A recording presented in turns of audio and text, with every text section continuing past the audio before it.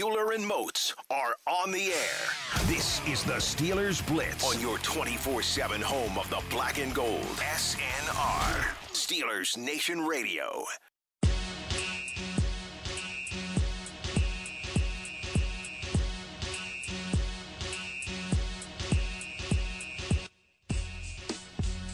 What's going on, Steelers Nation Radio? High noon on a Tuesday afternoon. That can only mean one thing. It's time to go inside the Electric Factory for the next 2 hours here on your 24/7 home of the black and gold. It's our little 2-hour slice of Steeler talk. Arthur Moats, number 55, formerly of your Pittsburgh Steelers. Wesley Euler. I wore number 59 when I played sports, and number 21, depending on the sport. Pond hockey legend. Pond hockey legend. That's what we'll go with from now on. And soon to be pitmaster legend. Hey, the grill man himself. Yins already know the drill. You want to chime in anytime over the next 2 hours, you can do so on the .com. That is the twitter.com, at Wesley Euler, at TheBody52. The body. Off the long weekend here, Moatsy, and I don't know about you, but First off, that's a dope intro, man. I love how you just, you do that. That's what you do. listen, I have to. The standard here on Steelers Nation Radio has to be the standard, right? Okay. I mean, look at all my other colleagues on this radio station. There's Arthur Moats, decade-long NFL Oh, here you go. decade-long NFL career, right? There's Tunchin Wolf. I mean, you've got Pro Bowls and all kinds of stuff and decade-long NFL careers with Tunchin Wolf. We got Matt Williamson. Oh, just no big deal. The guy who was a scout for Pitt and director of football operations for Akron and a scout for the Cleveland Browns. We got Dale Lally, who's been covering the Steelers literally longer than I've been alive. Wow. So listen, Moats, if I'm going to come on this radio station, I gotta come correct with something. Absolutely, man. But, hey, you've been doing a phenomenal job. Wes with the good hair. So keep it up, baby. Yeah, I don't know about the good hair with both of us now. I mean, we are fully quarantined hair man, mode. let it go and let it live, man. Carefree, hair-free, embrace it. You got to look it in the eye, that adversity, and embrace it. We saw Morgan's brothers this weekend, my brothers-in-law. They're both in high school. And they were like, dude, when was the last time you got a haircut? And I honestly, I think it was sometime in February. It was either very early February or late January. It was the last time I've had a haircut. So I literally had my haircut the first week of March. Yeah, that's where I'm at right now. And it's funny. So I'm still trying to figure out. I'm trying to figure out where my wife is, where she's going with this, right? Because as of lately, anytime I complain about my hair, man, it's getting long. She's like, nah, babe, it looks good. Like, you don't even got to touch it, and it just looks nice. But then this morning, I get done working out. She wasn't so nice. And she's like, hey, babe, when you going to get your hair cut again? And I'm like, whoa. Hold on. Where did this come from? Hold on. Yeah, wait. What do you say here? You saying I don't look good? I mean, do I need to get a hat? You said it's hat day. Is that what you're telling me right now? Like, let me know, please. All of a sudden, you're really self-conscious walking out of the house. I was looking in the mirror the whole way driving in like, is it that? I mean,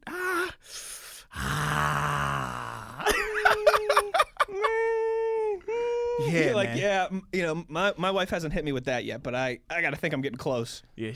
When you gonna get your haircut again? Whoa, hey, just a week ago you said it looked good. Settle down. Which one is it? Settle down. Come on. But we got plenty to get into today, plenty to laugh about. We'll share some some barbecuing and some smoking and we'll swap some Memorial Day stories as we go along here. Arthur Moats, but I think our fans would appreciate it as it's a very Monday-ish Tuesday today, right? Whoa, I see what you did. You like that? I like that. And in a very kind of just Tuesday is Wednesday? Months and weeks months and weeks that have just in days that have all been blending together. And Absolutely. we've been making the joke that there's only been 3 days over the last couple months. That's not a joke. That's real There's life. yesterday, today, and tomorrow. That's it. And this whole thing has been one long month of like March, April, May. Absolutely. And pretty soon it's going to be March, April, May-oon once we roll into June here. So we're going to get to all that, but we got some new tangible stuff, I think, to, after this 4-day weekend, 3-day weekend, it was a 4-day weekend for us. After a holiday weekend, I think it always, people, you got to get going a little bit. You got to get the juices flowing. Correct. To get back into it. Wifey texted me this morning from work, and she was like, I'm struggling today. She's like, I'm moving slow. You do nothing for 4 days, and all of a sudden, nice 4 days feels like summer. Oh, yeah, they get you now. You got to go back to work. It'll get you. So let's ease into this with a little laughing here, Mozi. A Uh-oh. little, one of our favorite pastimes on this show is to laugh about that team across the turnpike, right? And I don't mean the Philadelphia Eagles across the Pennsylvania turnpike. The one that looks like skid marks, that one. Yeah, the one who are named after a color. Yeah. Yes, I know they're named after Paul Brown. All right, I know it's a No. joke. They're named after a color, all Yeah, right? they're named after a color. They started a football team in Cleveland. They were so creative that they opened up a crayon box and they grabbed the first one out and they said, "All right, Like, Cleveland ooh, Browns." I like this. This is a perfect color. Arthur Moats, there's this thing going on, and it's a great thing called the All-In Challenge, right? And it's where celebrities, people of influence, right, are auctioning off experiences. Yeah. Like, for example, Tiger Woods is auctioning off the opportunity to play a round of golf with him, right? And it goes to the high. Is it a raffle system or it goes to the highest so the way bidder? it works, they do a auction, and then they'll also do a raffle portion of it as well. So from there, but the proceeds will raise like money for Meals on Wheels, No Kids all Hunger, coronavirus American charity food, related. anything coronavirus pandemic related. That's where the money goes So, to. like, for a local spin, right? Mark Cuban, good Yinzer Mark Cuban has said, like he did one of these, and it was like, I'll fly you on my private jet Right. down to Dallas. You can watch an NBA game with me. We'll do X, Y, and Z. Grammy rapper Yes. Meek Mill, he said that he's auctioning off his favorite Rolls Royce Phantom. Yes. If you donate X amount, you get entered into the raffle to win his Phantom. So, Leonardo DiCaprio. The one that I want is when they get the all clear. There's another movie that's going to be shot. It probably won't come out for another 2 years or so. Another Scorsese movie that Leonardo DiCaprio's in. That's tight. And so he's offering Leo the chance to come hang out on set for a couple days with him and Scorsese. Funny thing, Kevin Hart is offering something, and he's actually offering a speaking part in the movie. He said, No way. "Yes, That's cool. Now he didn't say how much of a Shit, speaking it'll part, probably just but be a line or two, but still. yeah, that's still awesome, Yeah. man. So there's Yeah. some really cool things out there, and again, this is all with the purpose of raising money Yes. for charities. During this unprecedented time. Oh man, that word again. I know no one ever says that. No. Arthur Mutz, the Cleveland Browns, Uh-oh. good on them. They've decided to put up an all-in challenge. It is one of a kind. Yeah, and I'll let you tell the people what it is because I don't Oh, know. I don't man. know if I could say it all without laughing. All right, so what the Cleveland Browns are offering in their all-in challenge is a chance, an opportunity for two people to help script the first. Oh wait, it's two people. It's two people. Jeez. They get the opportunity to help script the first 15 offensive plays of a preseason game, which is absolutely bonkers to me. But then on top of that, the two people will also be invited to the team dinner and team meetings the night before, along with being able to run through the tunnel with the players and receive pregame sideline passes. Wow. Now, okay, look, I love the invited to the team dinner part. I'm cool with that. That's all in. I'm loving the team meeting part. Sideline passes. Cool. That's all. Hey, run through the tunnel because, like, I've seen that. We've seen when you have some of the higher profile guests that are fans of the team, they're in town. They come to the meetings. Everybody remembers the pictures that went viral with Justin Bieber when he came in New York City, came to Chapel, came to the team dinner, was in the team meeting. We've had John Chaney. He came, not John Chaney, the basketball coach. No, that is John Chaney. Dick Dick Cheney's the politician. John Chaney's the basketball coach. Yeah, so when we were in Philly, John He was Chaney. at Temple Yeah, for a long time, right? Yep. So when we were playing in Philly, John Chaney came in, spoke to us, team dinner, meetings. So that's normal. That's normal protocol. That's fine. It's still amazing access behind the scenes stuff. You can't pay to get that type of access. People getting sideline passes or running through the tunnel. Special circumstances. That's dope. I get that. Calling the first 15 plays. 15. The first 15. Like not one play, not No. 5 plays. Not. Hey Wes. I'm gonna allow you to script because this is the thing. So for people that are saying, hey, what do you mean by script the first 15 plays? In every game, every offensive coordinator and defensive coordinator, they'll script out their first 15 calls. How they want to start. In particular, offense because you're in more control. Defense, you'll have first 15 plays, but you know it can get wacky just because we always say the first 15 plays are going to be your trick plays, your specialty plays, certain things that they're trying to accomplish, get on tape. So the first 15 plays going into every game, the coordinator knows, the quarterback knows. There is no surprise. You know you're going to go right down the list of these first 15 plays. Now, of course, you might get a short yardage situation or you might get a goal line. That changes. Or you get into a 3rd and long. Right. Yeah. But ultimately, they stick to their scripters for those first 15 plays. So it's a big deal. It's a very big deal. So the fact that you're going to allow two just fans. Some jabroni. I mean, just think about some of the Yinzers that we know. Right. Could you imagine the Yinzer that you know that's over at the bar could be at McFadden's? And he's just hammering one back, and he's like, yeah, I can call that play. I got this. Just imagine that guy up in the booth. I'm going to do you preparing these 15 plays. Just imagine that. I'm going to do you one better, Moats. Imagine, when you're at the game and there's the college-age dude behind you. Oh, man. Who's hammered off of seltzers by kickoff. Oh, man. And he's screaming and yelling, and he thinks he knows better than the coach. Yes. What if that guy gets to script the first 15 plays? Because let's be real, it's less about ability and more about money. If you are donating a substantial amount of money, you're going to win. You're going to have a great opportunity. Mm-hmm. That's scary. Mm-hmm. I really want you to think about, and I don't know who I feel like if I'm a player, I'm a little upset because I know you're about to put me in a bad situation, and this is my job. In the preseason, let's be real, preseason, that's job evaluation time.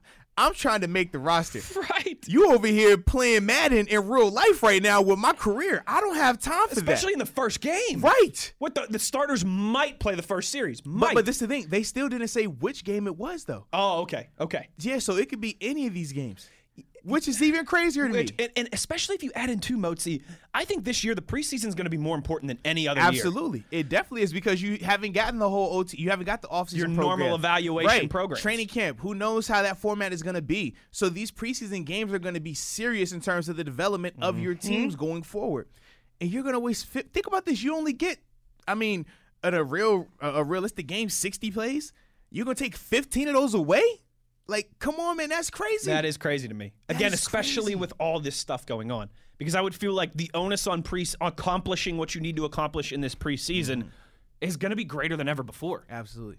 Like, I think it'll be different if you're like, hey, man, you could come to training camp and you can call these plays into the linebacker or to the quarterback. You take over these periods. That's cool. I got that. But the first 15 plays of a legit game, what? What are we talking about? You know how some of these, it makes me think, like, I wish if we were like a massive, like almost like national type radio show. We're not? Well, I think we are to Steelers Nation. Okay. And maybe we'll see how this works out here. Imagine if you and I could get enough money together from everybody that we could buy, the Electric Factory could buy that all-in experience. Man. Sabotage City. Yeah. We're running goal line offense at the 20. Did you see what happened with Dave Portnoy and Roger Goodell? No, what happened? So, with the NFL draft, right? The NFL. Oh, yes, I did. The NFL. And now somebody's going to get to watch the game. Auctioned off a bunch of things. House. Yes, the NFL auctioned off a bunch of things to raise money for charity. Okay, and Dave Portnoy is the founder and CEO. I don't know whatever his title is. That's hilarious. But he's the guy who started Barstool Sports and still runs Barstool Sports. That's hilarious. Yes. I'm not a big Dave Portnoy guy. I think he's kind of a prick. It's a lot of people that think that. But this is, him and Goodell have history. It goes way back. But Dave Portnoy paid over $250,000 to win this raffle so that next year he gets to watch a game with Roger Goodell in Roger's basement. Arthur Moats, if we had the type of pull and notoriety that the Electric Factory, we could all buy this Cleveland Browns thing and then we could decide what we wanted to do for the first 15 plays. Oh, man, that'd be amazing. No question. That would be amazing. No question. So if you've got some ideas of how we can raise this money at Wesley or at the Body 52. The Body. This makes me think, too, along these lines of we're talking preseason games and everything. This is kind of a digression here. But do you think if the NFL tries to scrap Hall of Fame, with everything going on, obviously, if Hall of Fame weekend gets postponed or redone. We've seen that with was it MLB or NBA? Yes. They postponed. Baseball. Yeah, MLB. They postponed until next year. They're going to do both the classes at the same time. And I think, to be fair, there were only one or two guys that got elected to Major League Baseball Hall of Fame this year. So it's a little bit easier than what the NFL's facing, where they had the 20-person centennial class. But if that all gets scrapped or postponed or done, whatever happens to Hall of Fame weekend, I think the Steelers and Cowboys will still want that extra preseason game because at this point, why would you not? No question. You need it. Think about this becomes an advantage for the Steelers and the Cowboys, honestly. This would be the final week of OTAs right now. This would be you're completing 7, 8, 9. Your 10th practice essentially would be going on right now. You missed all of that. That is a lot of football. Plus OTAs. That is a lot. Plus minicamp, pardon me. Right. Think about Rookie minicamp would have already happened. And then veteran minicamp will be coming up after this week, first week of June. So because that's right, it goes rookie minicamp, OTAs, and then veteran minicamp. Yes. Okay. So when you think about the amount of football that takes place during that time, the amount of practice reps, the amount of walkthroughs, that Meetings. is a ton of information. Like hands-on coaching. think about this, right? If a game, when you play in a football game, if that is your test for the week, you think about how many times in class you went over the material on that test. That's a great example. On Monday, you went over it. Tuesday, you went over it. Wednesday, your teacher gave you a practice test to take home. Yeah. Or if you want to make a game the equivalent of a midterm exam, you think about how much you've worked to get to that point. So when you're missing out on all of that, imagine if I just said, hey, Wes, I'm going to give you 5 days to know a semester's worth of material.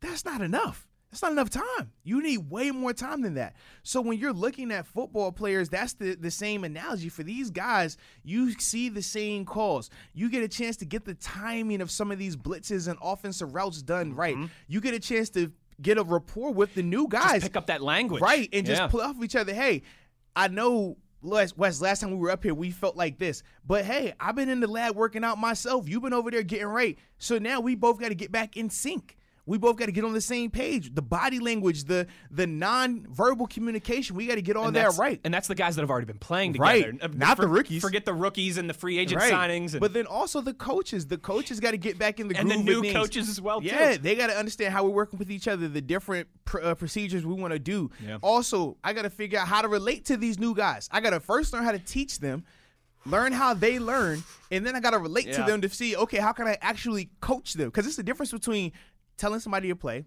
Sure. It's the difference between that person understanding the play, and it's the difference between you actually coaching them. Coaching is different than just calling a play. Coaching is different than just telling the guy, hey, Wes, go to the right and then stop and then turn around. That's not coaching. That's just directing. That's giving you information. That's giving you instruction. Yeah. To coach you, I'm going to go into detail. I'm going to figure out how I can motivate you. What did you see? Why did you do this? We're going to build a trust that, hey, if I tell you this, you're going to respond back in a truthful manner, and then we can both be on the same page. And now when we're in a situation, I'm like, hey, you remember when I told you about turning here and making the button hook right here? And I need you to have your eyes inside but have your feet on the line, okay? This like that. Fingertips, look it in. Like, these are all things that happens with coaching, but you can't coach a person that you haven't had that relationship with. Right, because at the same time, like, it's a trust that goes back and forth. All of that's this time of year, this is when all that's happening. This is when you're building all those things, all the things that help you become a champion, all the things that help you to be successful in the season, both individually and collectively. That's this time of year. And now that you bring all that up too, a lot of a couple months ago when we talked about the addition of Matt Canada, a lot of what we were excited about was this time of year for him to get his hands on Mason Rudolph and Paxton Lynch. And particularly, we talked about Mason, where, man, let's let this guy Matt Canada work with Mason for a year, and that whole trial by fire season that he had last year, and man, he could really come out of this looking like a much better quarterback. That's not happening now. Because, again, like you said, there's only so much, particularly when you don't have a previous relationship, when you haven't been working together for years, there's only so much you can accomplish behind a computer screen. No question, man. It's just not the same. And unfortunately, that's what the day we're living in right now. And these guys are going to have to figure out ways to combat that and overcome it. But when you talk about the significance of preseason games, if you're the Steelers, you want all 5. And if you talk about the significance of these plays, if you're the Browns, to just auction off 15 of those plays, like, that's in a preseason again, where it's those snaps are more of a premium than ever before. And like I said, this is a regular year, then sure, man, we're not worried about those 15 because you've had all the OTAs, you've had rookie minicamp, you have veteran minicamp, you have a full training camp. But that's not the situation. And you just pick a game where it's not going to be like it's your starters or anything. Anyway, just say, hey, man, go ahead and take this game. Minimize the impact. Right, but this time right now, none of that now. Like, this is crazy. It is. It is. That's an all-in job interview that Cleveland is pulling, David says. And that's really what I mean. It's insane. It's insane. If you've got any ideas about how we can hijack this, all right? Hot take, the fan calls the best 15 plays ever, and he takes the job over. He's the new OC for the Browns. If you want to write us, like $100,000, $200,000 check so Moats and I can take over the Browns play calling. But, get at us, at Wesley Alert, the Body 52. And we'll let you know how to make that happen. Going to take our first break here, but we've got a bunch to to get into when we return. Mike Tomlin spoke about the NFL's new Rooney Rule. Also, we want to talk about some onside kick alternatives that are being kicked around. Oh, you see what I did there? Hey. By the NFL's competition committee. A whole bunch to get into over the next hour and 40 minutes or so here, so stick with us. It's Steelers Blitz on SNR. When you want black and gold football talk, you want SNR.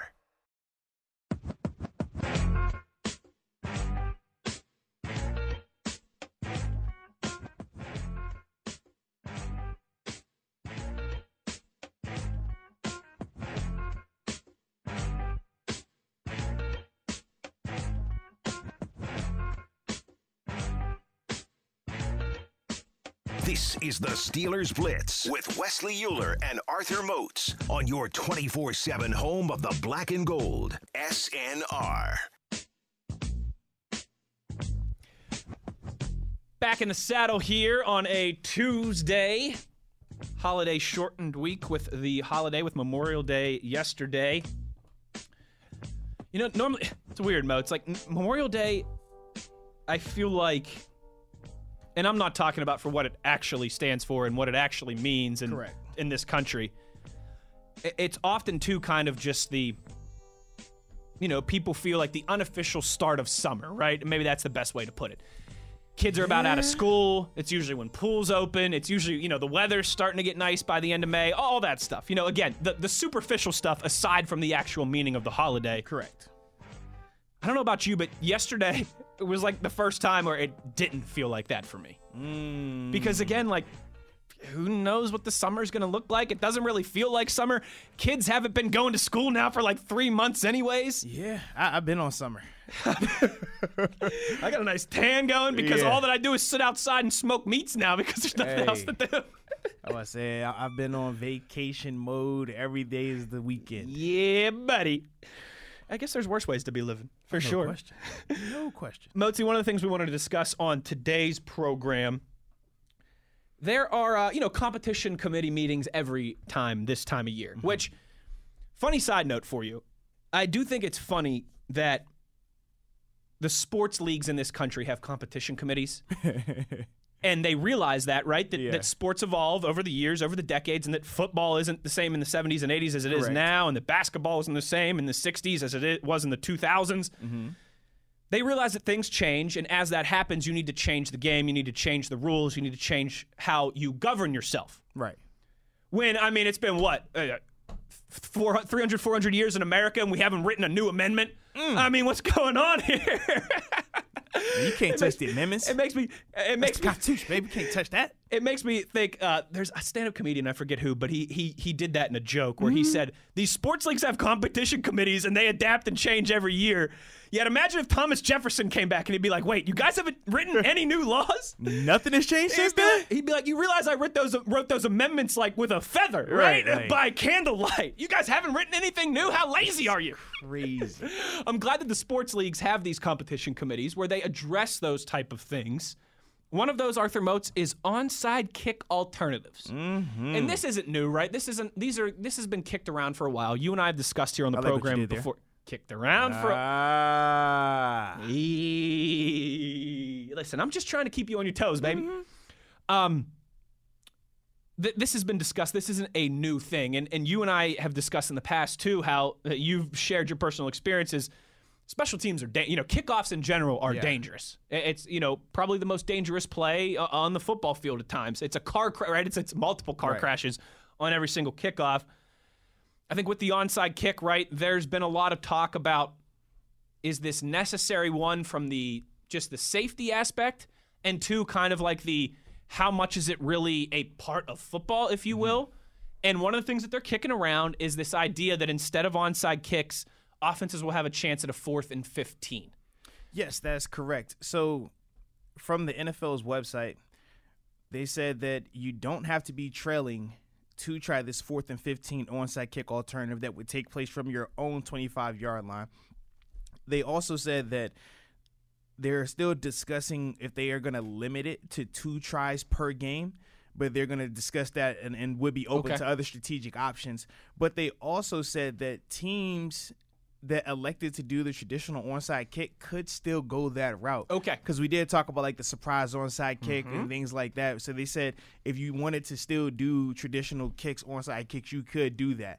But it's still, just a very fluid discussion right now. But it's definitely gathering some steam because of how far it's made in the commission committees meetings and things like that. So it is something that we could potentially be seeing happening very soon. And this was written on Friday.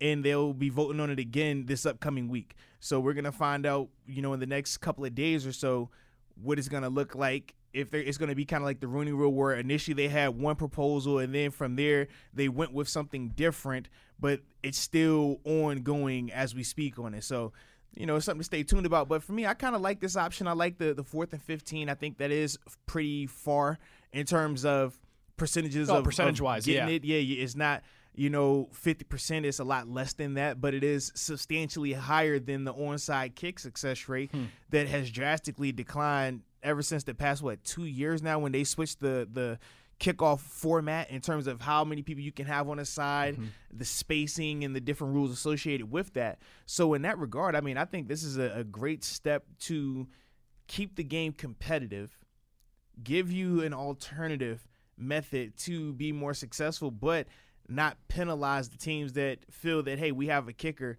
who can do special things and we have a unit that we, like if you're Baltimore Ravens with Justin Tucker, you feel, hey, I can go out here and do this. It's a real advantage for us. I'm very confident in what we're doing.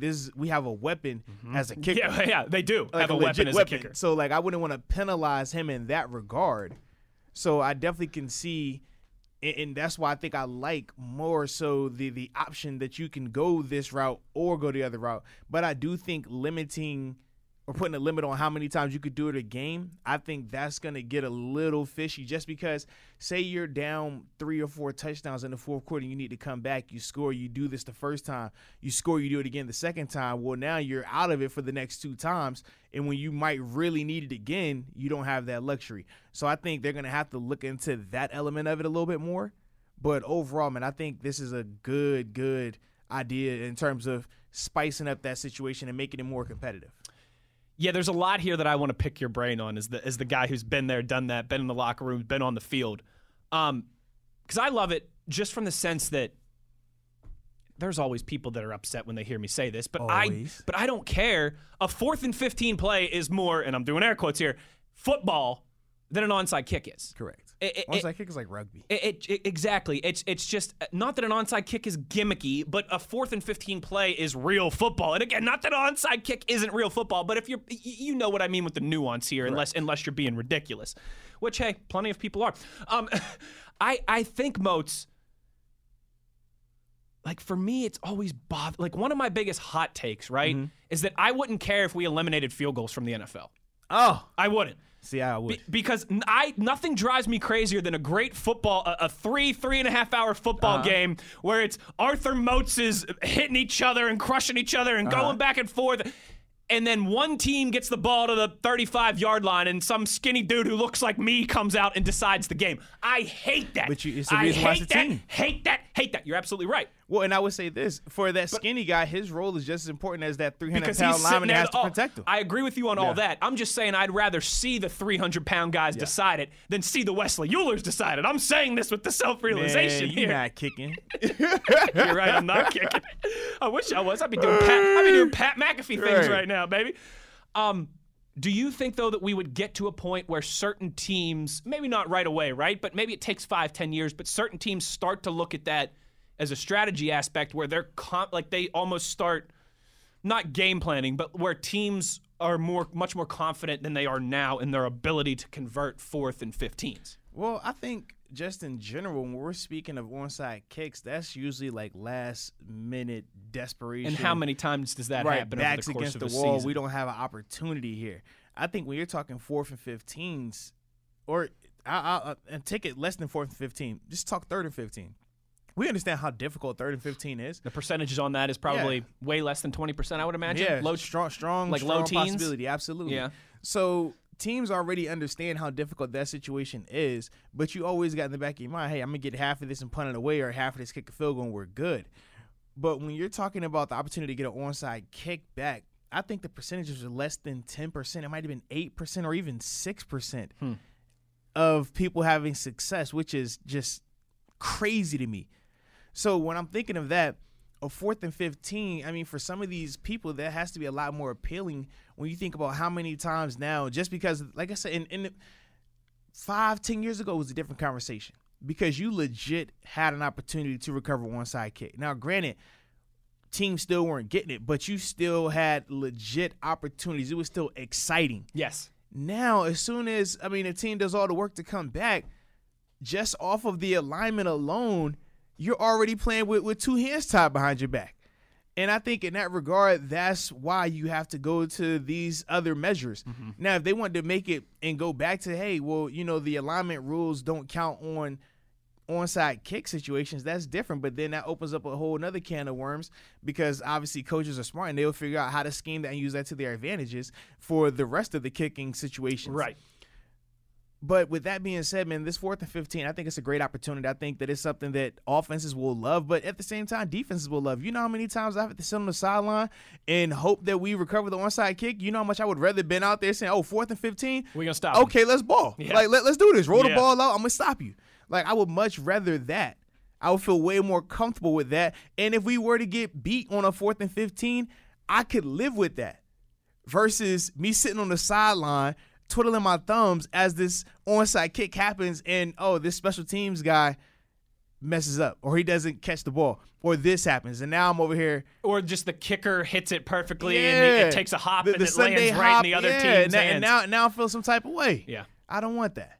So that for me, that's why I would rather have that. So Arthur Moats is agreeing with me. He doesn't want the tiny little dudes like me deciding the games. He wants to decide the game. No, that's not what I said, but it's okay. Yeah.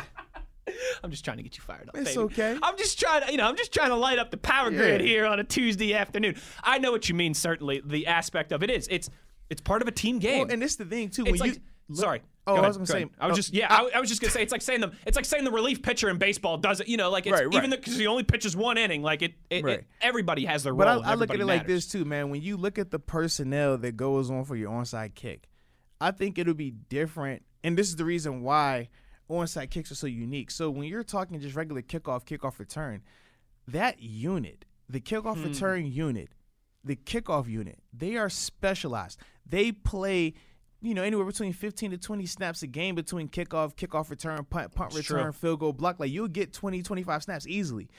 But the thing is, that's what they do full time.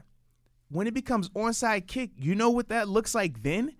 Those 11 guys. They're all skill position guys, right? Now hands guys. Right. It's hands guys who don't play special teams, who don't have a clue about this, who go into meeting once a week. The only time onside kickoff and onside kickoff return meet are literally the Friday morning before that walkthrough, fast-paced practice on Friday. And then from there, Saturday at walkthroughs, you go out there and line it up, but you never go through the operation.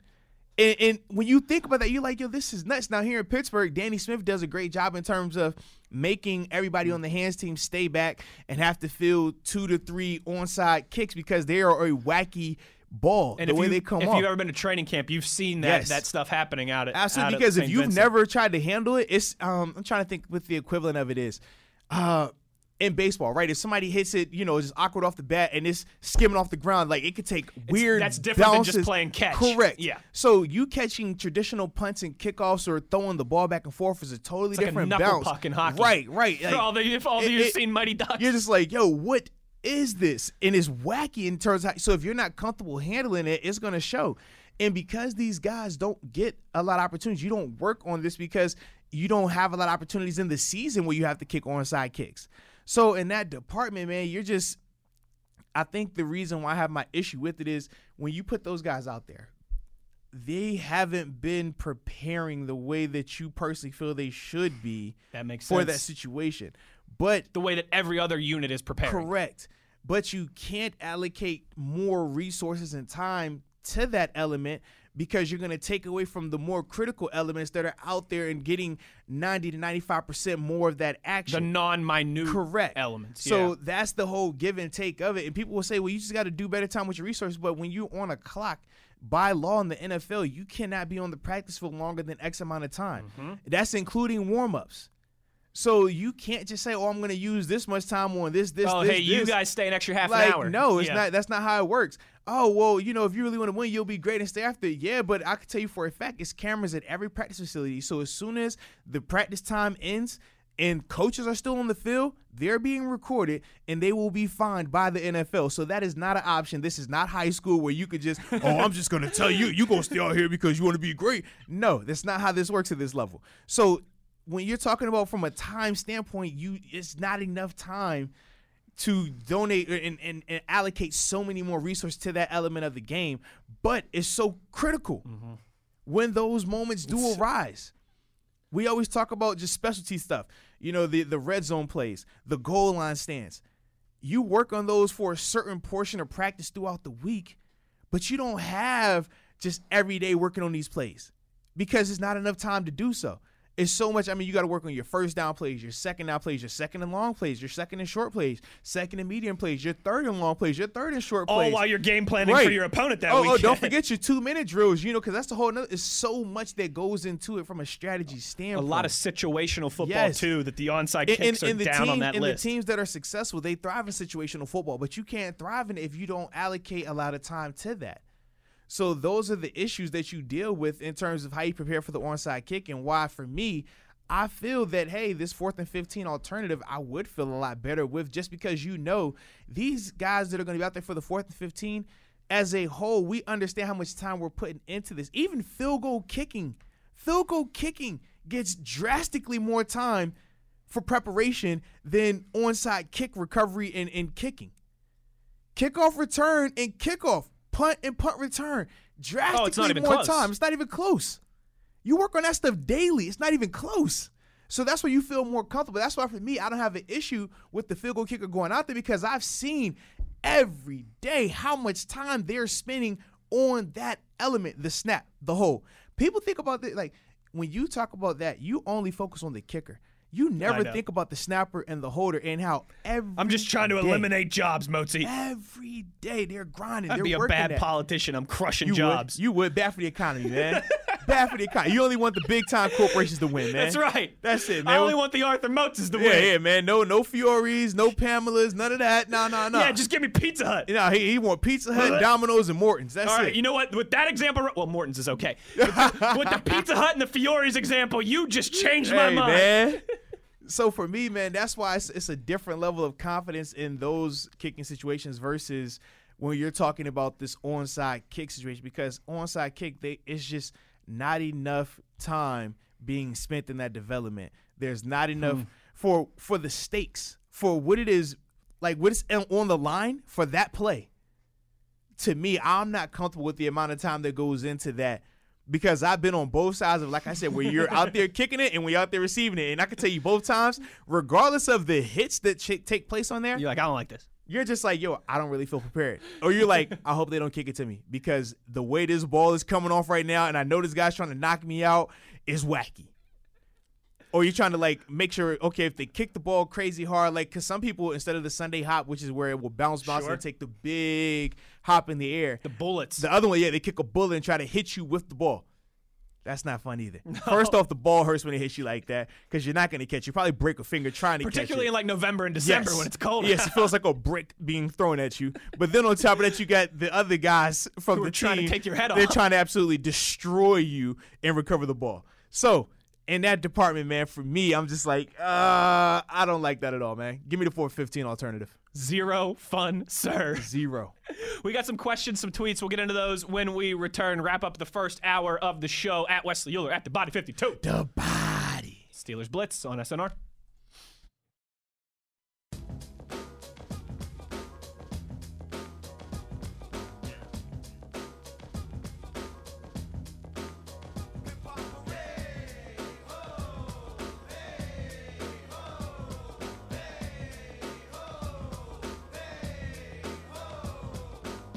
This is the Steelers Blitz with Wesley Euler and Arthur Motes on your 24/7 home of the black and gold, SNR. Got some tweets I want to get to here, Motzi. But before we do, it looks like a significant announcement coming down the horn here. Gary Bettman, the NHL commissioner, is expected to. Well, he has a press conference at 4:30. That's not expected. Okay. Today at 4:30. So what? A little over 3 hours from as you and I stand here right now. Commissioner of the NHL, Gary Bettman, expected to, in his press conference, announce the NHL's return to action plan. Arthur Mutz, two parts to this. One, I did not expect the NHL to be the first sport to get back, especially. First off, wait a minute. Hey, you're disrespecting something right now. Okay. Tell me what I'm disrespecting. I recently picked up a new sport that I watch. NASCAR. Yeah. Okay. So NASCAR's been back. First team sport in America to return, I should say. Fair enough. Because we've also got, like, German soccer is back. And you have UFC fighting. You have UFC fighting as well. NASCAR, obviously, too. Yeah, first major team sport. Team sport in America. Because NASCAR technically wouldn't be a team sport. I mean, I guess you have technically teams, you could argue it is. Yes. But, correct. yeah, there's not a team winning a race. It's an the individual winning a racer. race. Yeah, and then they compete for points as Correct. teams. One, I did not expect the NHL, a league that has teams in multiple countries and a league that just has inept leadership all the time. Very true. To be the first league back. But two, I think too, like this, it's just exciting because, man, if the NHL is figuring it out, I'm thinking that some other sports leagues aren't too far behind here. Yeah, I look at it a little bit different. Okay. I wouldn't necessarily say they're figuring it out, but I think they understand that there's an opportunity from a marketing standpoint. Yes. To drum up major viewership. I mean, we talk about how out of the big four, hockey and baseball probably struggle the most in terms of drawing that consistent viewership. But even baseball's the clear third there, and hockey's the clear fourth. And especially when you're talking playoff baseball. People Yes. will watch playoff baseball. Yes. Not everybody watches playoff hockey. So the fact that you're going to be the first major team sport to return, and then you're doing it in an exciting fashion with the 2014 playoff. Yeah. Obviously, you know, us in Pittsburgh, we get a chance to witness that too, so Oh, that's yeah. extra dope. But when you factor in all those things, I think they looked at it like this is our opportunity to get people to see our sport, to get people to feel the excitement associated 100%. with it. And ultimately, you could create new fans just by that because for me with NASCAR, for example, because there were no other sports on, I watched NASCAR, it made me say, wow, this is something I've never seen before. Say, you're a perfect example of This is exciting now, and I'm tuning in all the time. So if you haven't watched hockey before, you're going to get the opportunity to watch it with nothing else on TV. And it's going to be intense playoff Right? hockey. Because playoff hockey is different than Yeah. a regular season Tuesday night game. Like, no, you're going to get a chance to really feel the excitement and feel the energy. And ultimately for them, that's going to boost their viewership. That's going to help them create new fans. And that's going to help them get some of these star players out there even more. All because of the way this thing is set up with the lack of sporting events being able to take place. You're right. I think that's the key. Is it's a huge marketing opportunity. It's going to be from the 2014 playoff standpoint, right? It's going to be goofy to an extent, or it's just going to be different to an extent. Correct. Now, But I want to it's- know: are it's they an going to incredible do opportunity. traditional series, or is it going to be more March Madness? So it's going to be the first play-in round series are going to be best of 5. Oh, and then it goes to best of Best 7 of like normal. Got you. Yeah. Okay. So- But I think this is an awesome opportunity, man. I do too. I like that opportunity from that standpoint, obviously for the NHL, and just what it signals that, Yeah. looks like we're starting to get back there. Well, and then also because when I think of NHL, they still, I mean, obviously here in Pittsburgh, we consider, hockey is like a big deal. But It's a regional sport. From a national standpoint, it's more of a niche. you don't have to sugarcoat it. I love hockey, and it's Yeah. the truth. So I think this gives people the opportunity to experience it on a national level without the competition of, hey, do I watch this NHL playoff game, or do I watch LeBron play, or do I watch this person? Right. You know what I mean? And when you're competing in that regard, you really have to love hockey or really love the person you're going to watch more so than some of these superstars that are in the NBA and how their brand is just so much bigger. So for these guys, man, this is a huge opportunity for them, and I'm glad to see them get it because this is a sport that's exciting. I mean, I know I firsthand experienced not ever watching hockey and then making it to the NFL and being able to go watch a Buffalo Sabres game and was like, It's another this city where they is love hockey. absolutely nuts. Yeah. And from there, you get drawn to it, and now you follow the sport. So in that regard, man, I think that this is going to be a great opportunity. I think so too, and like I said, you with NASCAR, that's kind of the perfect example for. Yeah, there's man. going to be new people who are tuning in. You pick up a new audience. I mean, because let's be real, if this is a normal year and I have, OTA is going on with football, I got the NBA going on, I got NHL going on, I mean, if you want to throw in MLB, you could throw that in there too. I'm not really a big baseball guy, but you could throw that in if you want to. With those 4 things taking place, you really think I would stop to watch a NASCAR race? No. I just wouldn't. I wouldn't feel the need to. It wouldn't be a priority to me.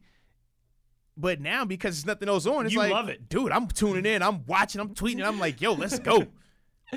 Joseph says you got to give NASCAR a little more credit. They are indeed a team. The driver can't win if his pit crew's not on their game. We did say that's that. a great point. I mean, it is. I just meant team in the sense of the Chicago Bulls are correct. a team. And I was going to say, like, Jordan can't say I won that by myself. Right. Whereas Kyle Busch or Kevin Harvick can say, hey, Kevin Harvick won that race. Right. Just because he has 2 other teammates out there with him, they're not getting the bonus money that he's getting. They're not getting the recognition that he's getting. They're not getting put on the podium.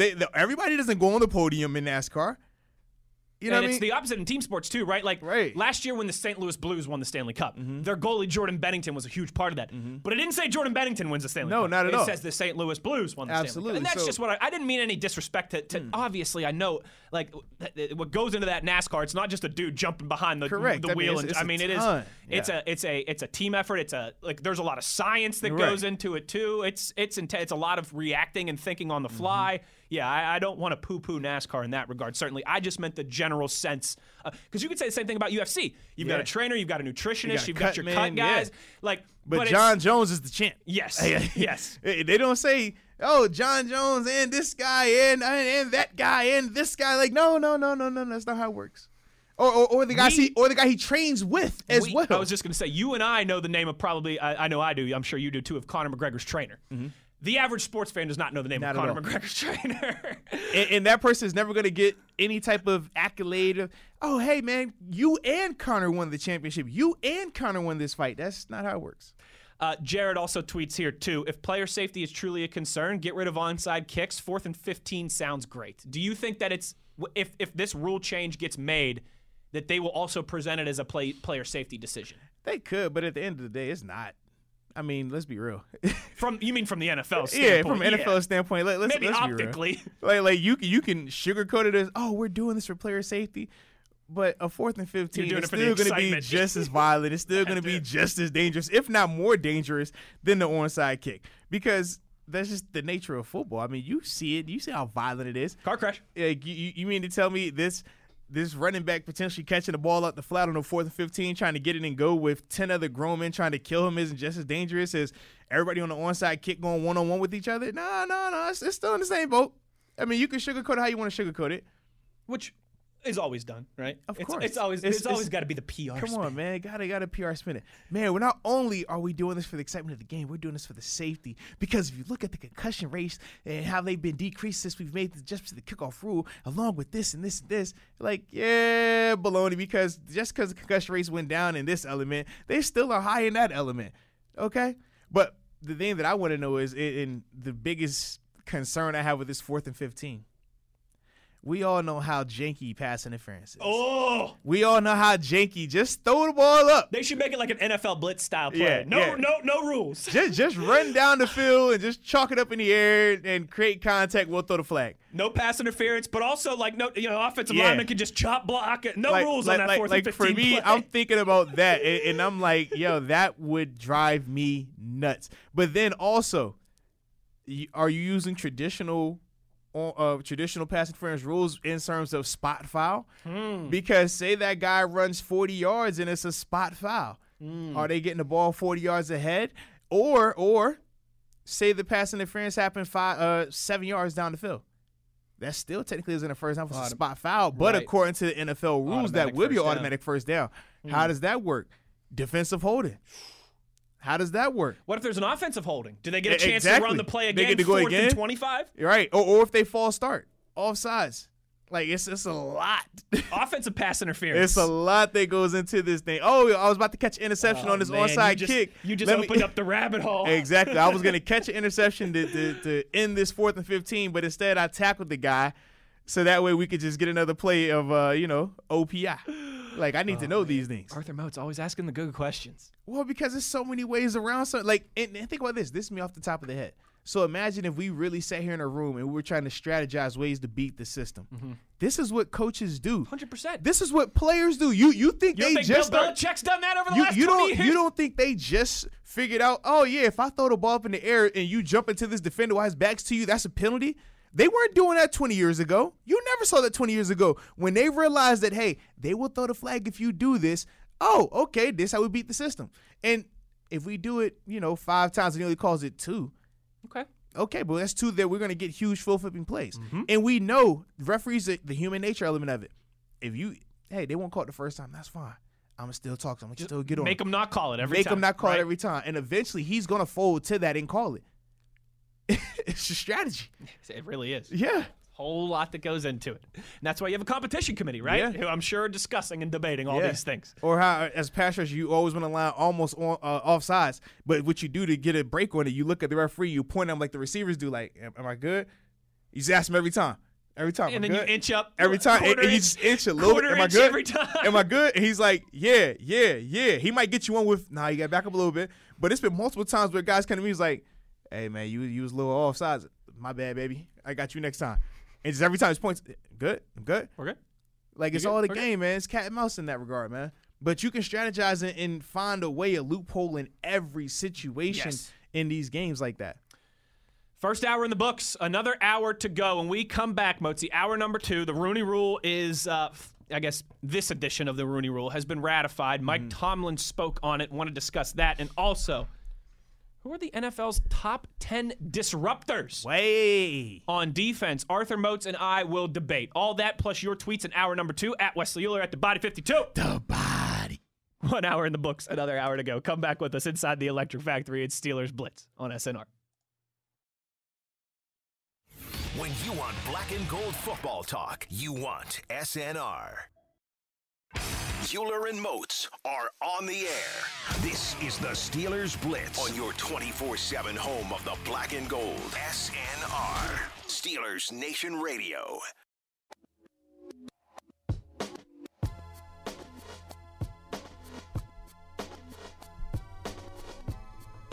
Good afternoon, Steelers Nation. How we doing? Awesome. Well, that's good. Me too. Inside the Electric Factory, hour number 2 here on SNR. You know the drill. It's Steelers Blitz. Arthur Moats, Wesley Euler carrying on here on a Tuesday afternoon. Arthur Moats, the weather in Pittsburgh, just fantastic. And we need this. Everyone's been inside. They've been cooped up. Everyone's got, those quarantine blues. It's good to knock off some of that rust and, have some nice weather. And, again, this is our second week now, me and you back on the mic every single day.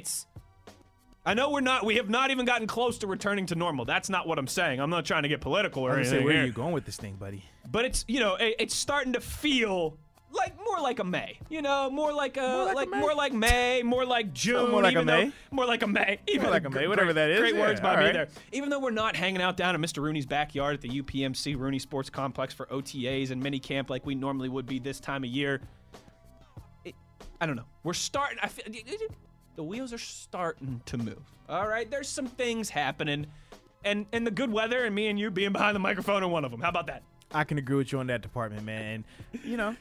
Just a great day we're living in, man. So embrace it.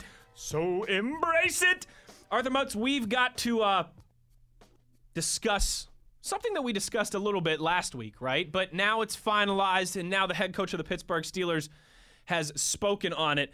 Mike Tomlin on the Rooney Rule, right? You and I discussed the original idea about incentivizing minority hires at the head coach and the general manager position.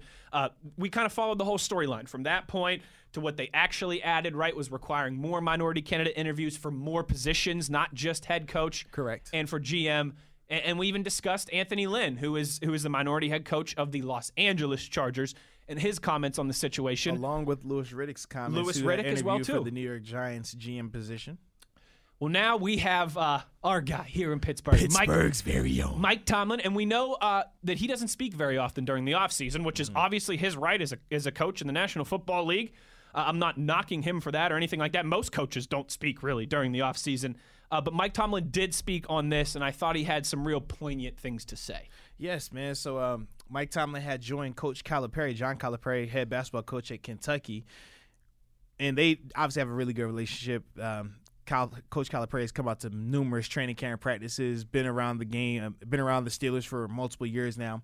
But on Coach Calipari's podcast, they were talking about the Rooney Rule and Coach Tomlin's reaction to it. And what Coach T said was, we've always taken it from the approach of punitive if you don't interview minority candidates or things of that nature. I just like the different approach in terms of spinning it 180 and talking about maybe incentivizing those that develop the talent and those that hire the talent. He also went on to say, we're making some adjustments because we're acknowledging right now that the system is broken, that minorities are not getting enough opportunity, and we are trying to just figure out how to stimulate that. I agree it's debatable about the value placed on the incentivized plan, but I generally like the discussion. Yeah, I mean, I think that's about as well. I think that's very well stated. Yeah. And I left out a part. He had this at the end of it. I don't want to, That's short right. him. Can't short him. Got to give the full representation. But he also said we have a problem with minority hiring, specifically in football. But I guess that is an issue of minority. But I guess that it's an issue of minority hiring across a lot of industries and lines. I'm on with the NBA coaches tomorrow, actually talking about things that are going on in our game with the Rooney Rule as well. NBA coaches getting in on this as well. Okay, so that's certainly an interesting angle to those comments there. Yeah, I like normal. That to me is perfect leadership from Mike Tomlin. He comes right out, he tells you what it is, speaks honestly and directly on it without kind of sugarcoating it. And I mean, he's been in the National Football League alone now, Moats, for 12, 13. Well, as a head coach, but as a coach in general for 20 years, for 2 decades. So it's not like he's some younger guy who's just getting into like he has seen all this play out over the last 20 years, and I'm sure his colleagues that are minority candidates, I'm sure he's seen them multiple times get passed over for job interviews or for opportunities and things like that. And I like too how he's right. I mean, it's not just an NFL thing, right? Like this is quite often as they are, and you and I, we never want to get into like big political discussions on the show here. That's not where I'm going. I thought we talk politics. We don't talk politics and we don't talk baseball on the show. Never talk baseball. That's for certain. See, now you got me distracted. Where was I going? I had a great point to make here. Where was I go? Sports often are, right, just a reflection of society. Yes. Like that's a cliche that you hear a lot, but it's a cliche because it's true. And I think Coach T did a good job of laying that out there. Yeah, definitely did. And, it was surprising to hear, I guess, the positive tone in which he spoke of the proposal of the draft picks, because up until then we have only heard negativity associated with that. I mean, even me, I went on record to say that, hey, I wasn't a fan of incentivizing. I thought it personally undermines what these guys have accomplished, what these minorities have been able to do to build their resume. But from Coach Thomas' perspective, he's looking at it from the angle of, man, anything that can be done to push this conversation forward, to ultimately push this forward to start getting results. And knowing Coach Tom, I mean, he's a results-based guy. He wants to see results. So I do understand that element of it, because ultimately this will, I mean, if that does get past the draft pick incentivization, I don't even know if that's a word, but it just sounds good. I think it's right. Incentivization. Incentivization. But if that is going to happen, you can believe that there are going to be more minority hires just from that element alone. So technically, by the land of the law in terms of results, that would equate to results. Now, in terms of the method and how these coaches and GMs, these minority candidates would personally feel about their position in that role once it takes place. Now, that's a different conversation. And I think that's what me, Anthony Lynn, Louis Riddick were more focused on. Whereas with a lot of women, too, who are in football. Absolutely. Whereas with Coach Tom, I don't think he necessarily was looking at it from that angle. He was looking at it more so from the angle of, okay, how can we get this thing going forward? How can we move the ball forward? And I think that's the difference in the tones in which he's speaking on versus how me and some of the other people have been speaking on it. I think so too, and it's I didn't expect necessarily, I should say, Mike Tomlin to comment on this offseason because, again, he doesn't have to. He's got a million things going on, but I'm glad that he did. Absolutely. Because on things like this, I always think he's well calculated. He never, Mike Tomlin thought about what he was going to say in this regard, but he never just comes out and emotionally speaks on something. He's very well calculated. He delivers his point and his message always in any type of setting. He does a good job of conveying what he wants to get across, I think, just in the most professional and concise manner possible. And so I'm glad. Like I said, I didn't feel like, Mike Tomlin, as a minority head coach, he has to say something about this. No, he doesn't. But I'm glad that he did. Yeah, absolutely, man. And that just shows his leadership both on and off the field. I mean, the fact that he does take time to put himself out there in a touchy situation like this. I mean, because you got to think from his perspective, it's a lose-lose for him. If he speaks highly of the rule, the minorities are going to look at him as if you're selling out. If he speaks negatively on the rule, who's the rule named after? Come on now. So just in that department, that can make it uncomfortable for him at the workplace on top of that. So for him, man, the fact that he still decided to step up and make that statement says a lot about the character that he has and his understanding that, man, this is something that needs to be fixed. It's something that needs to be addressed. So I am proud to see him doing that and taking a step forward and putting himself out there for the criticism that's going to be associated with this. Because unfortunately there always is, right? Always, man. You can never please everybody. You know that. Can't please all the people sometimes, but you can please some of the people all the time? I don't know. Something like that. Something like that. That's a lot, man. I got lost with some of the people, who the people. All I know is if you follow the rainbow, you get a pot of gold. That's all I know. Who all seen the leprechaun say, yeah? You know what I'm saying? Like, jeez. Still taking your tweets at Wesley Euler at TheBody52. The Body. Where Joseph is still lecturing us about NASCAR. We'll get into that when we return. Joseph, I'm not trying to poo-poo NASCAR, man. Yeah, he is. He hates NASCAR. I love it. And also this is what we're going to get into when we come back. Wes said NASCAR athletes aren't real athletes. Oh, would you stop? He said drivers aren't athletes. That's what he said. Oh, would you stop it? That's not what you said. You said that off air. Would you stop it? I did not say that. All now right. you're just going to be getting me mean tweets. You said it. You know, Arthur Motes, I don't know what it's called. I just know the sound it makes when it lies. I don't know none of that. Who are the top 10 disruptors on defense in the National Football League? Kevin Harvick. Well, people have been talking about this. Kyle Busch. And Jimmy what? Johnson. I tell you what, the top 10 disruptors in radio, Arthur Motes is on that list. The top 10 disruptors in football. This is a conversation that's been kicked around, and Motes and I are a little peeved, a little perplexed that one of our boys isn't on the list. We'll discuss with you when we return inside the Electric Factory. It's Euler and Motes at Steelers Blitz on SNR.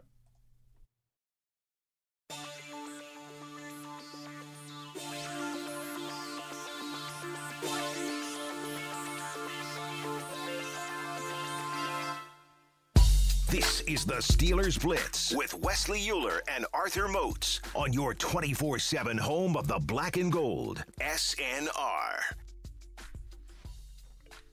Oh, folks, Arthur Motes came in here this morning. I don't want to say a little hot. Well, I mean, maybe because it's like 80-some degrees outside. But it's nice, though. I don't want to say a little hot, but maybe a little perplexed was the term that I'll use, Motesy. Fair enough. Motes comes in. You know, we're always prepped, Motes and I. We've talked about this before. You know, we got all the notes. We've done all the research. We got opinions on everything. Every single thing. Well, part of that, obviously, now is, look, with no OTAs and no minicamp, everybody that works in the sports world, in the football world, is finding some things to talk about, right? You're finding some ways to create conversation and content. Well, one of those on NFL.com was an article where they did some research, and the NFL, some writers from the NFL listed, Nick Shook was the one who put the list together. But again, this is all kind of mathematical. They used a formula. Of the top 10 most disruptive pass rushers in the National Football League, Arthur Motes, I'm looking down this list. And one, Trenton. It's Trenton James, right? Yes. One Trenton James Watt is not on this list. No TJ Watt, but let's start at the top here, okay? And in order to grasp this full kind of, the formula that they used here? Yes. You had to have at least 250 pass rush snaps. So not just 250 snaps in a game. Correct. Pass rushing snaps. Correct. And they broke it down disruption rate, which is the total number of disruptions, which can be hurries, pressures, sacks, but only one per play. Correct. So you can't get a pressure and a sack or a hurry, pressure, sack on the same play. Only one per play. So, Arthur Moats, you want to get into this? Top 10 disruptors in the National Football League. Let's do it. You want to start with this first name, or should I do it? Number one on their list is a guy who missed 33% of the season last year. Myles Garrett. 18.5% disruption rate, 3.5% sack rate, 10 sacks, 53 total disruptions. He played in just 10 games, Arthur Moats, but he's number one on their list. All right, I'm not going to lie. Don't really have a big problem with that. He was kicking a lot of butt. I mean, he was. He's really good. Prior to the incident with him and Mason Rudolph. Yeah. He was kicking some serious butt. We talked about it going into that game. He was leading the league in sacks at the time. He wasn't leading the league. Shaq Barrett was leading the league. Yeah, but he was close. But he was close. Top he was three, like I top think. three, absolutely. Yeah. The dude was on a path. I mean, he's showing that he can be a dominant defender in the NFL. I mean, that's what he was doing. So I don't have an issue necessarily with this one. Okay. Because by that factor, by their formula that they're using, he didn't get an opportunity to play the rest of those games. So for better or worse, his percentage is going to be extremely high just when you base off the amount of sacks and disruptions he had compared to the amount of snaps that he played also. It's a good point by you. That's a fair point, all right? As much as, the Browns and the Myles Garrett. Those are all fair points by you. Zadarius Smith, number 2 on the list. 17.5% of the time, he's a disruptive. 84 total disruptions, 13.5 sacks. I got no problem with this one, Mozi. You watch that Packers defense last year. They've been vastly improved. He was a huge reason of that. The Smith brothers, man, him and Preston, man, they went crazy. I would have him a few spots down on the list, but he is certainly on my list of elite pass rushers in the National Football League. Yeah, man, I definitely agree. They also said in this article that in terms of interior defenders, he was 5 points higher than the second place guy who would have been second place, which would have been Stephon Tuitt in terms of their disruption. But obviously Tuitt didn't play enough snaps this year, which is why he doesn't make the list. But overall, man, Zadarius, you could feel his impact in games. You can see the upgrade on that defense with him out there. And, yeah, I don't have an issue with that. And he had 13.5 sacks. Anytime you get 13.5 sacks, you're kicking a lot of booty. Mm-hmm. Let's be real about it. Let's be real about it. So I'm cool with that. Another guy who kicked some booty last year, but I'm surprised to see him this high on the list. Robert Quinn, number 3, 17.2% of snaps he's disruptive with 60 total disruptions and 11.5 sacks. Yeah, he did have a quiet 11.5. It's weird to say that, but it was. But when you're playing in Dallas, when you DeMarcus Lawrence, everybody has talked about so much more than Robert Quinn. And also, remember, Robert missed some games last season as well, man. So I think that played a part into it. But like I said, based off the formula, because of the time he missed, he still comes against 11.5. That's a huge benefit for him because he's not going to have the plethora of snaps that per se a guy like Bud Dupree, who played 97% of the snaps, 98% of the snaps per game, is going to have. So in that department, by this ruling, I can see, how he's up there. But, the 11.5 sacks, dude, that's a lot. It is. That's a lot. Once you're getting over those double digits, that's nothing to sneeze at. And you know who's, I think, too, Khalil Mack has to love this. Yeah. Because he's going to get that Robert Quinn guy lining up next to him next year. That's going to take a lot of pressure off of Khalil Mack. And to put it into context, too, him and Robert Quinn and Khalil Mack both have 49 pressures in 2019. But Quinn did it on 116 fewer passing plays. That's impressive. That's impressive. That's some high-quality butt kicking right there. That's man. like 3 games worth of pass rushing plays. Yeah. That's crazy. Nick Bosa, number 4, the rookie, the most impressive rookie, I think we can all agree, last year. Disruption rate of 16.4%, 71 total disruptions, only 9 sacks. I say only 9 sacks, which is a really good number for a rookie, certainly. But yeah, this guy just starting to scratch the surface, Mozi. I would expect his percentage to be even higher going forward. Yeah. And all through last season, Nick was one of the guys that when we would talk about in terms of Rookie of the Year candidates, people would say, well, he doesn't have a lot of sacks. And I said, man, you're not watching tape. Because if you watch tape, you see at multiple times last season, he was leading the league in QB pressures. Yes. I mean, he ended up with 60 QB pressures, which is 4th best in the NFL. That's pretty good.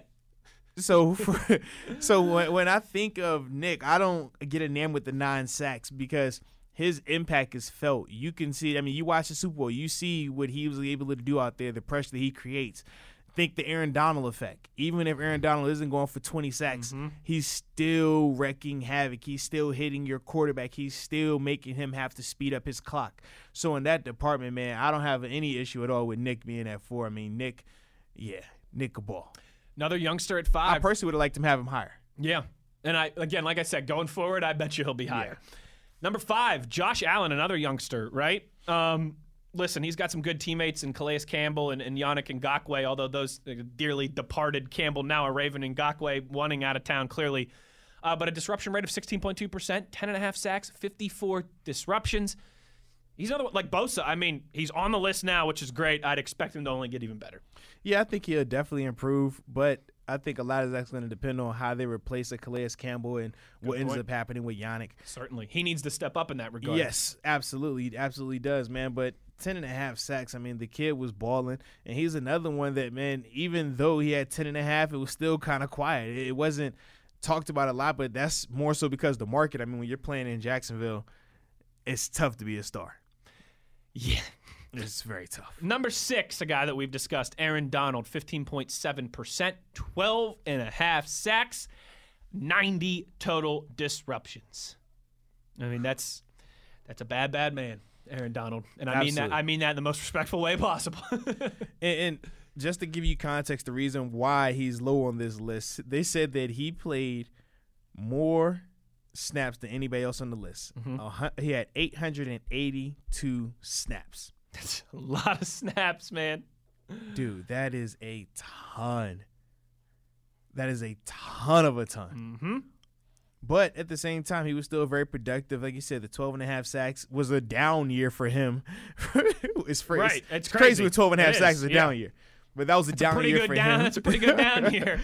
That was a down year for him, man. But ultimately, man, he could ball. He gets after the quarterback, and he still had 69 QB pressures, which was second most in last season. So he still was getting after the quarterback. He still was winning at an extremely high rate. I think for him, though, just the amount of rushes, the volume is ultimately what hurt him in this total system. But he still kicked a ton of butt. Yeah, you could still easily make an argument that he's the best football player in the world right now. Yeah, I mean, he's phenomenal. Another guy who's down on this list had a phenomenal year with 19.5 sacks. Shaq Barrett, who you spoke about earlier as well, too. 15.4% of the time he's disruptive, 78 total disruptions. Again, 19.5 sacks.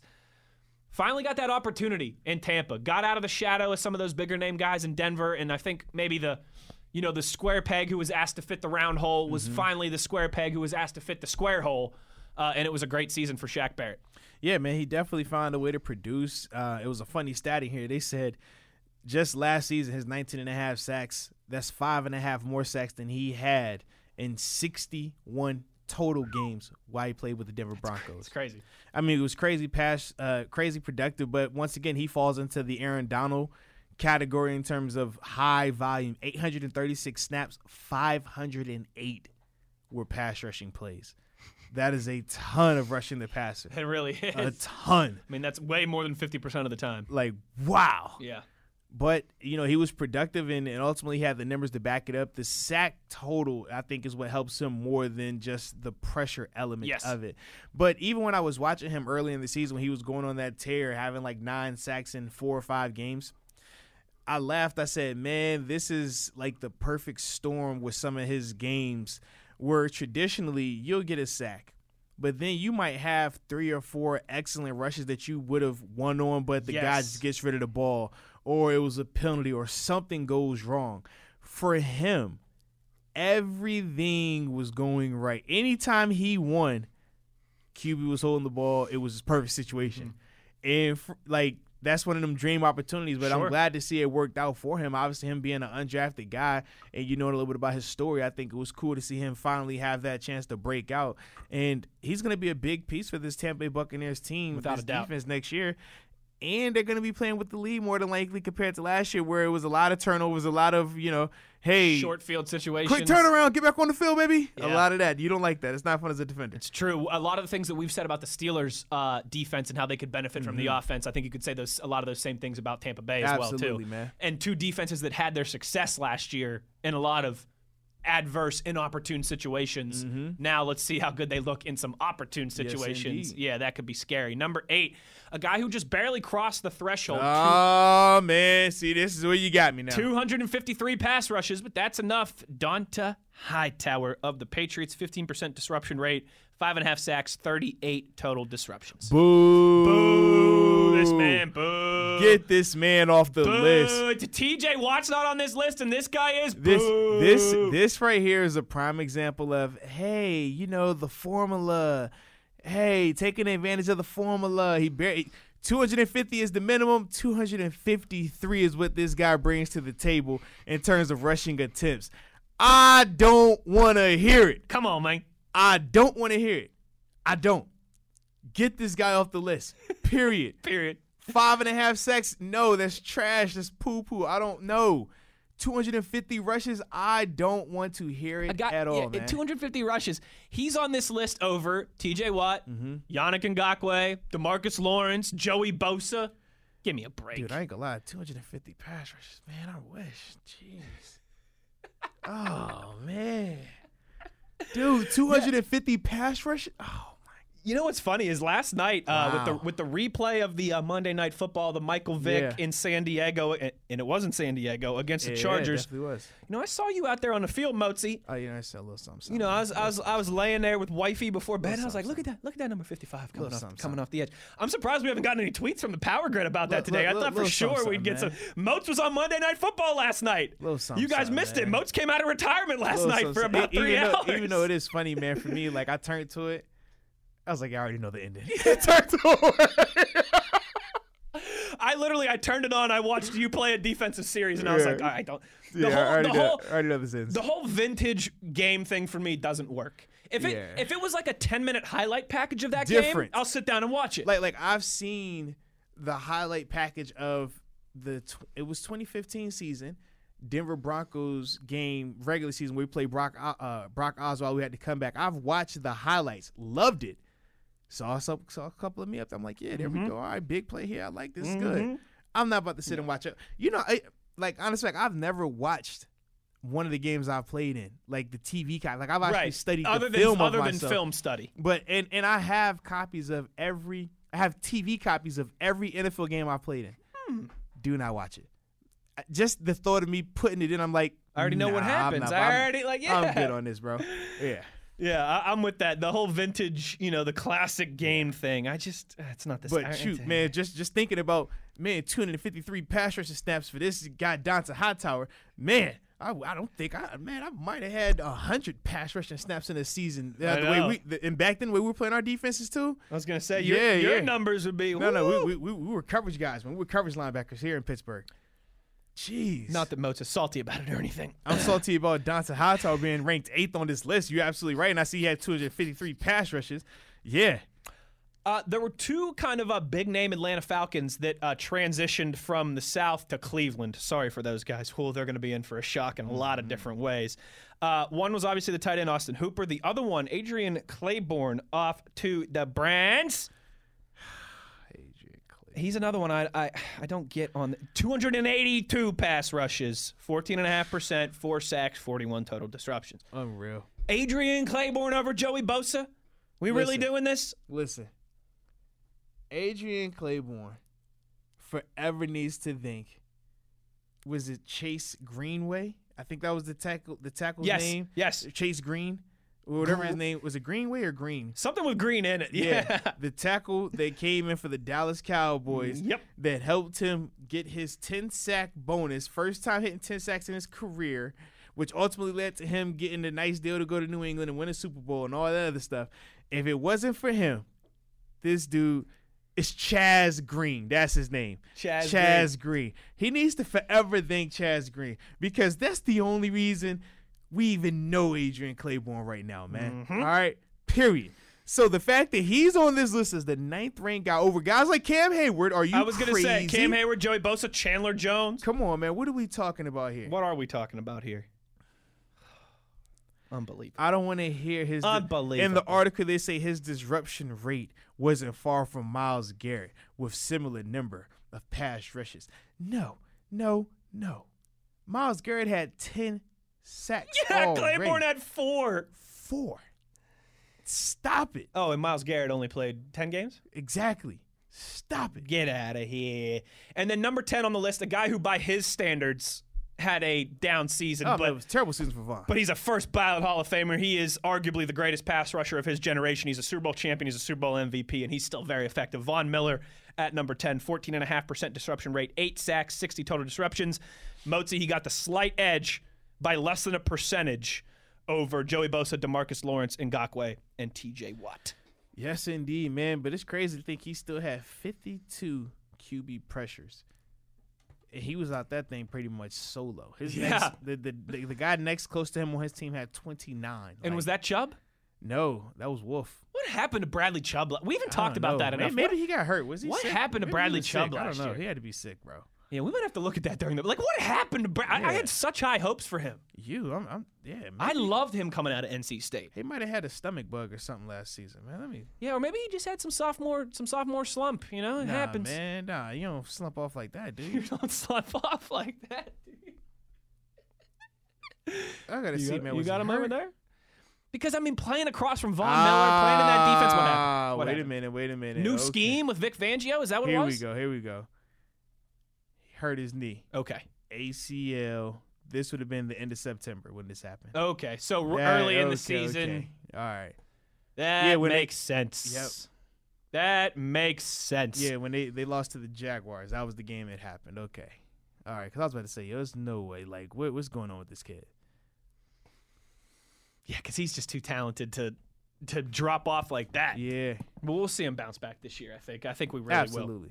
All right, one more segment to go. You know what that means. We'll get to your tweets to wrap up the show, so get them in now at Wesley Euler at TheBody52. The Body. We will get out of here with some laughs on the Twitter.com when we return. Inside the Electric Factory, wrapping things up when we return. It's Euler and Moats, Steelers Blitz on SNR.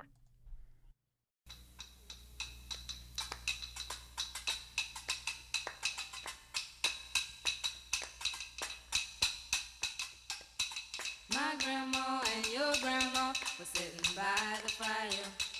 My grandma told your grandma, I'm gonna set your flag on fire. You're talking about hen. This is the Steelers Blitz with Wesley Euler and Arthur Moats on your 24/7 home of the black and gold, SNR.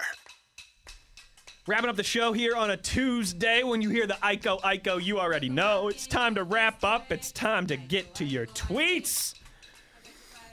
Our buddy Thrash in Virginia, he asked us a question, and then he sent a picture that I'm going to have to ask about. But first of all, our buddy Thrash, what food and activities did you get into for the holiday? Fellas, a lot of smoking meats, Okay. a lot of grilling, and it was nice. My wife, Morgan, we were able to spend some time with. She's got 2 brothers who are in high school. We haven't seen them since probably last summer, honestly. So it had been almost a year since we sent them. So we just, hung at the house, spent some time with them. It was nice to see those guys. But yeah, food and activities. So if you want to know food, Mozi, all right, this weekend, on the smoker, I did a pork shoulder. You know what you make pulled pork out of? I did like a 4.5-pound pork shoulder. I did ribs, and I did chicken wings on the smoker. Okay. And then just straight up grilling this weekend, I did some steaks, and I did some burgers. I like it, man. So for me, man, my kids, they wanted like wings, like if you were a Buffalo Wild Wings. So we got the chicken wings, chopped them up nice, made them nice and pretty for us.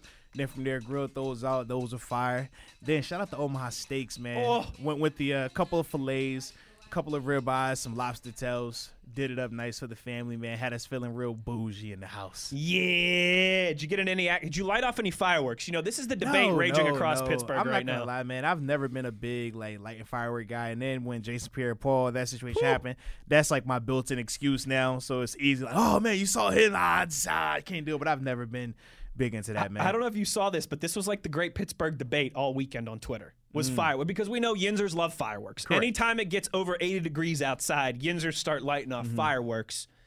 Which I get the side of it that, hey, fireworks are fun to light off, and it's probably mostly younger people who are doing this.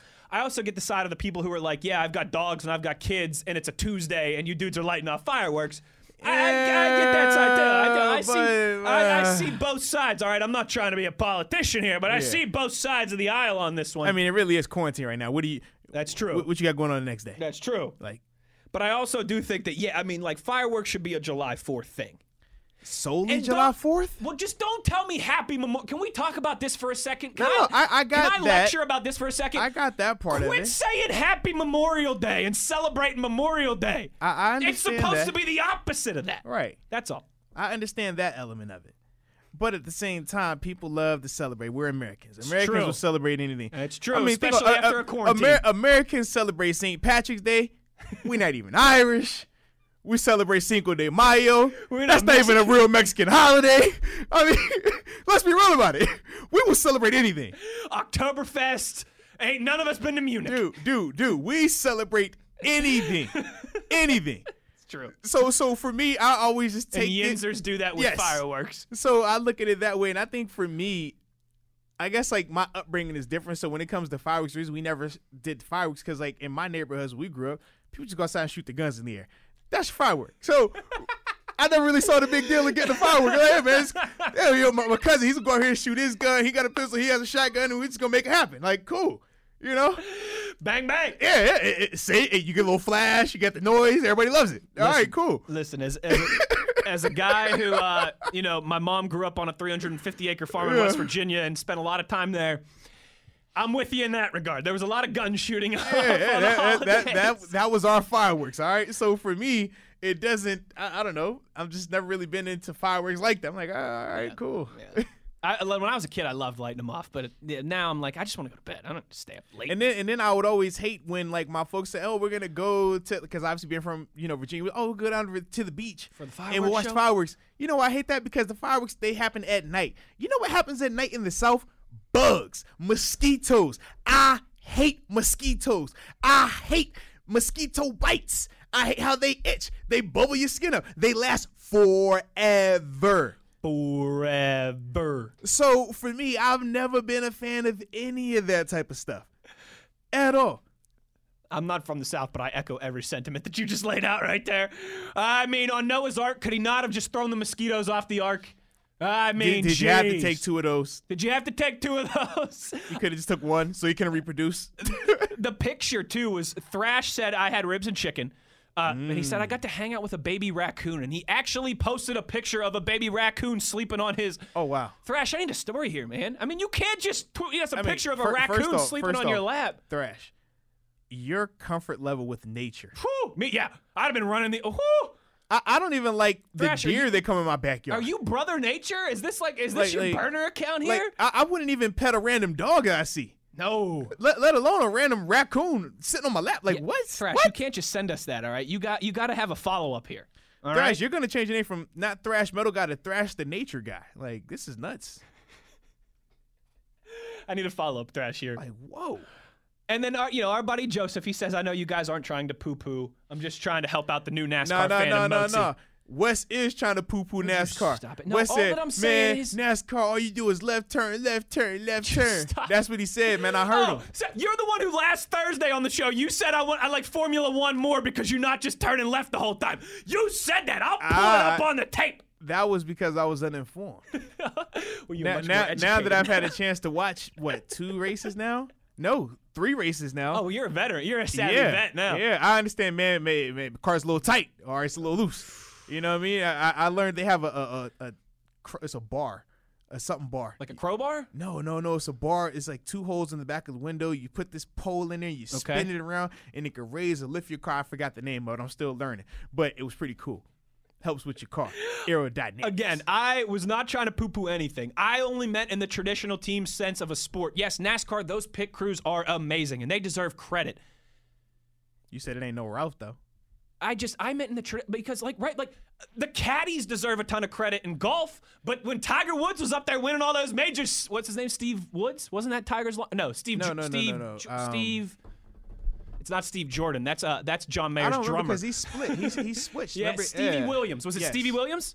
Maybe. I don't His know. longtime caddy Yeah. until he switched. But again, we don't know his caddy's name because while there's a lot that plays, and Tiger Woods has a swing coach, and Michael Phelps, right? Michael Phelps didn't win 8 gold medals Yeah, he did. all by himself. He did. He's got a butterfly coach, and he's got a this and a nutritionist and that. He got butterflies that he keeps in his house, and that's how he learned the butterfly. And he had a 4x100 relay. He needed his teammates there. No, he didn't. Usain Bolt, when he won all those gold medals, he had a 4x100 relay. No, he did it by himself. He just woke up and ran.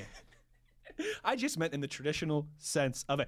Even at every individual sport, you have other people that play. Serena Williams isn't just going out there and ripping it up in tennis. She's got coaches and people that help her as well. Well, I mean, she is just going out there and ripping it out in tennis, but you know what I mean. But that's all that I meant, all right? So I'm not trying to poo-poo anybody. And I'm with Moats, actually. I've been keeping an eye on NASCAR because, I mean, if anything else, I I got that itch that needs scratched every once in a while. Hey, I feel you 1,000%. I'm waiting to gather a little more information before I start dibbling in that department, though. It's tough, too, because it's not like you're just picking one or the other. I mean, you got the whole field to choose from. Dude, and I mean, some of these races, I mean, it comes down to like the last lap, and something could happen. Change everything, so. Yeah. That'll do it for today's show. We'll have more NASCAR takes tomorrow. Thanks for everybody who tweeted in and joined in the conversation. We know you always appreciate you guys. Tomorrow, we're back. Same time, same place. Are you going to say Knuckleheads too? No, I can't. You thought about it, though. I did. Because think it's about it every time. It's a great line by Will. Oh, man. You know what? Like 20, 30 years from now, there's going to be some radio host who starts saying Knuckleheads. And like the new generation of sports fans won't know the Wilbon connection there. Mm-hmm. But we're still too close for me to get away with that. Okay, fair enough. Still too close. Fair enough. So we'll talk to you tomorrow, Knuckleheads. Wait, what happened? Jesus. So we're on a 22-hour break. Wait, what happened? That's Tony Reali's thing. Dang it. Oh, man, what am I doing here? We'll talk to Yins tomorrow. Same time, same place. High noon. And where, Moatsy, can they find us? On your 24/7 home of the Black and Gold? Steeler Nation Radio.